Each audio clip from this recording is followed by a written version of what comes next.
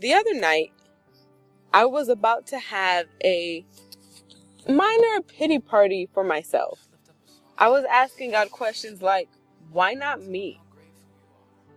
This isn't fair. It doesn't make sense. And before I could even really turn up in this party, God dropped this in my spirit. He said, what God has for you is for you. And what God has for someone else is for someone else.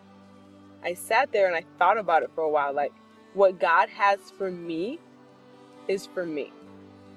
There's no need for us to be jealous of what other people have, whether it's relationships, education, friends, health, money, because what God has for each and every one of us is specifically for us. If God is good, if he claims to be good, which he does, because in Psalm 119, it says, all that God is and all that God does is good. And even Jesus said it in Matthew 19. He says, there's only one of us who is good. And he was talking about God. So if God claims to be good, which he does, that means everything he has for us is good. So think about it this way. A father has two sons, right? The oldest is like 18 and the other one is like 12. So the father decides to buy his oldest son a car. Well, the younger son gets jealous and he's like, I don't understand. Why not me? This isn't fair. Like, I don't understand. So he approaches his dad and is like, Dad, why not me?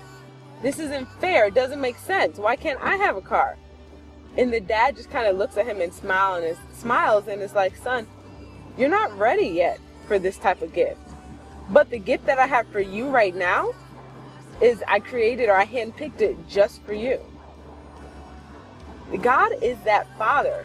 God is a good father. And just as different as we look, that's how different we are in need, desire, and readiness. And God, in all his goodness, knows what we need and when. So instead of saying, God, why not me? This isn't fair. I don't understand. You need to say, God, I know that what you have for me is just for me. And even though I don't understand, I will trust you anyways. No matter where you are in your life, God has not and will not ever overlook you. He is still in control and he is still good. You just have to trust him.